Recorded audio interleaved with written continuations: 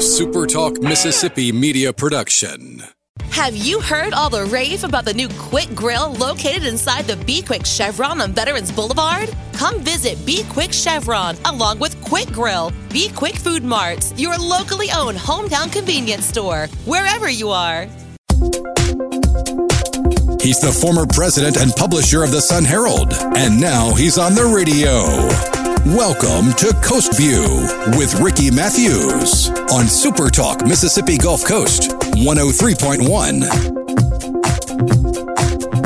Welcome to Coast View, the show that celebrates the men and women who are making coastal Mississippi, and Mississippi for that matter, a better place to live, work, and play.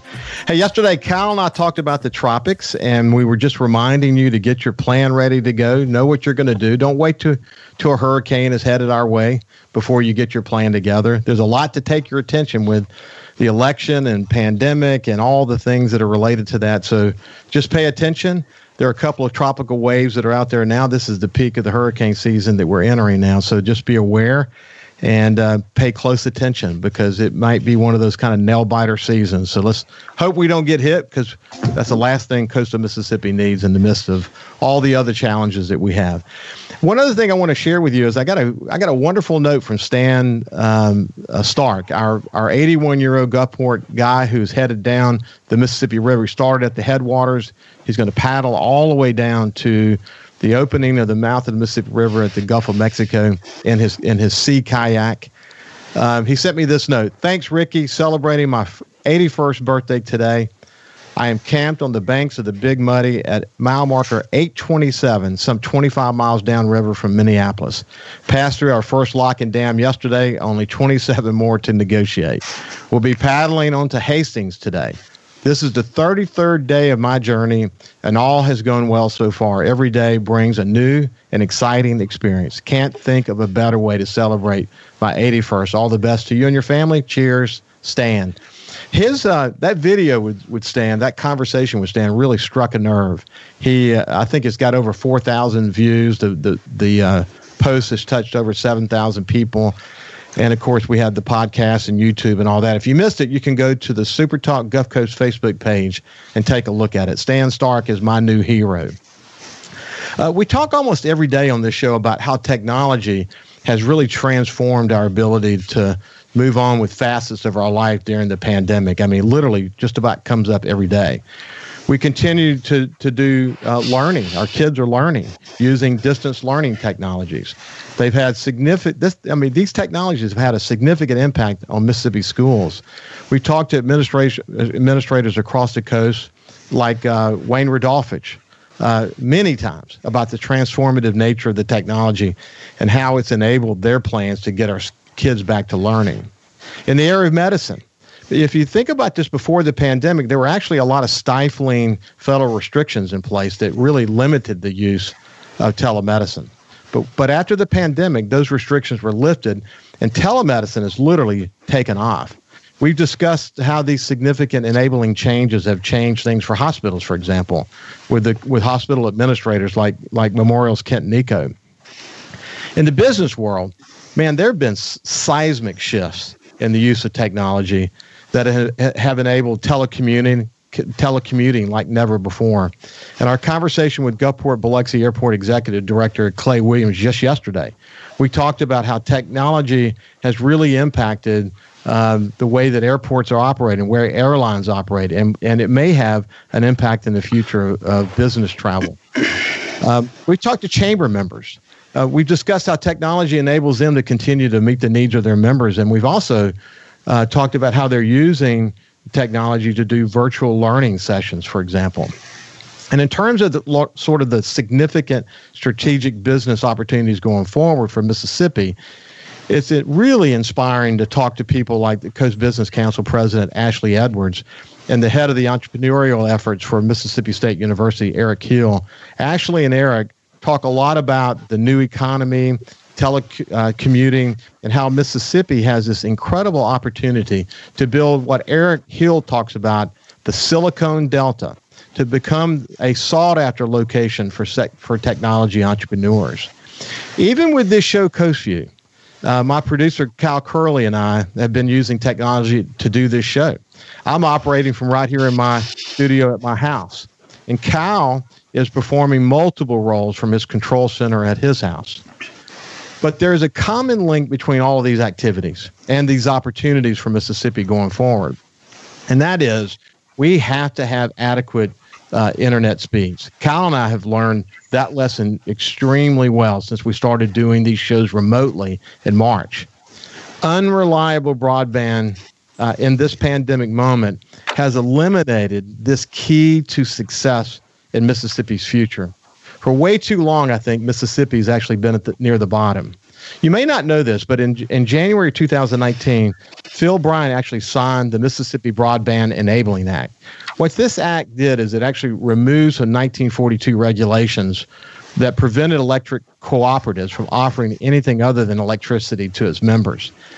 Almost immediately after the bill was signed, there were a number of Mississippi electric co-ops who began building fiber to the homes in their coverage areas. But there is a big but. We are a big-time rural state.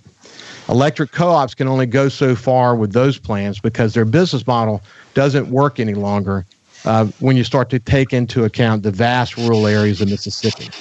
This brings me to the end of the 2020 pandemic Mississippi legislative session that concluded with the beginning at the beginning of July with lawmakers allocating $275 million of CARE Act funding. Now, this is the money the federal government allocated to states to deal with the pandemic, but there were limitations placed on it.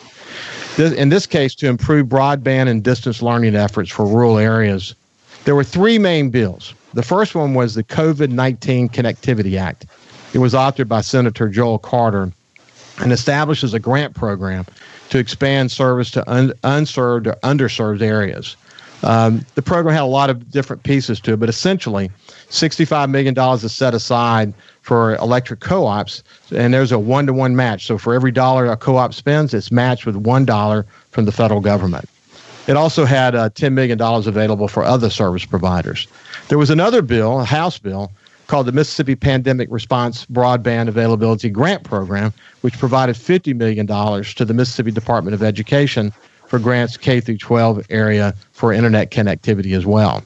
And then there was the bill from the Senate that was authored by Senator Dennis DeBar, appropriating $150 million to K through 12 education to equip students with laptops and enhance distance learning opportunities, et cetera. Almost immediately in their July meeting, the Public Service Commission voted to establish what is called the Connect Mississippi Committee.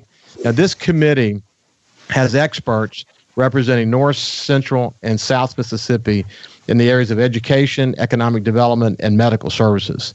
Now, they've got a really big role to play as they identify best practices for internet use practices. And so there's a lot to talk about today, which brings me to my guest today. I'm pleased to be joined by the chairman of the Public Service Commission, Dane Maxwell, Wayne Rodolphich, the superintendent of schools for Pascagoula and Gaucher School System, Shannon Strunk from Barbara Strunk Enterprises, and Kent Nico, the CEO of Memorial Hospital at Gulfport. So anyway, thank you guys for joining me. I appreciate you being here. Thank you for having us. Thanks. You bet. It's a really important conversation. We've got an opportunity in this show to sort of bring it all together and help people really understand how this moment in Mississippi history could be truly transformative. We know that it is. So let me turn to you, Dane Maxwell, and let you sort of add some flavor to sort of the history that I just talked about leading to this meeting that we're having now. And you can add whatever you want to it, and then talk a little bit more about what this committee and what you're hoping to get out of this committee. Well, thank you, Ricky, for having us. One of the biggest challenges that we have is going to be getting the word out as to what we're doing and keep people informed as we move forward. We've got a number of shovel-ready projects now that are already started, and that's why the thought of bringing in experts, the Public Service Commission, they don't regulate internet. So people are under the assumption that we do, but no, we just decided to be the leader on it and take the bull by the horns and get out there and ahead of it. One of the ideas of putting the Connect Mississippi Committee together is because we are not experts in that, and we don't pretend to be. However, we all agree that we can hire people smarter than us, right? and we've been using that tactic from my dad, that taught me years ago. But Wayne was naturally my first thought when we talked about this committee and connectivity across the state of Mississippi, simply because he's already done it. If you look at the Pascagoula-Gautier school systems, every school has had challenges, but not a lot to the Pascagoula school district, because Wayne already built a network. So his expertise in building this network, although it was between two schools, will certainly be invaluable to a lot of the co-ops and stuff as they move along building these systems and how they put them in place. We wanted to hit the education side because COVID really showed what the needs were going to be on the education side from now on. I think it changes. A lot of people will not go back to the way it used to be. Many of your junior colleges have embraced this, and online learning has just started really coming to light to a lot of people. And so this COVID drove that. If you want to look at a positive coming out of it, that was a huge positive. So Wayne was a natural choice. In this committee, though, we understood that the need for telemedicine was going to be real. It was happening. We need to bring those guys in and get their expertise so we have a complete team. And, my first thought was Kent Nico. He's a great leader. He's a great chairman of his hospital. Go ahead. No, that's okay. That's okay. What we'll do, let's do this.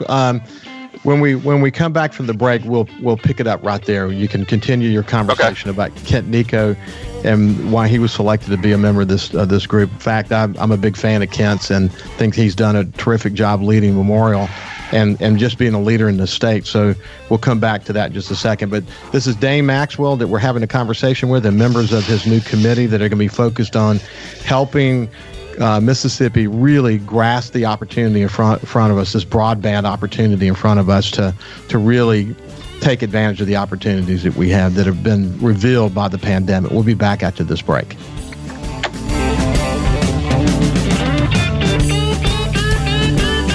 Follow SuperTalk Mississippi Gulf Coast 103.1 on Facebook. Facebook.com/SuperTalk MS Coast 103.1.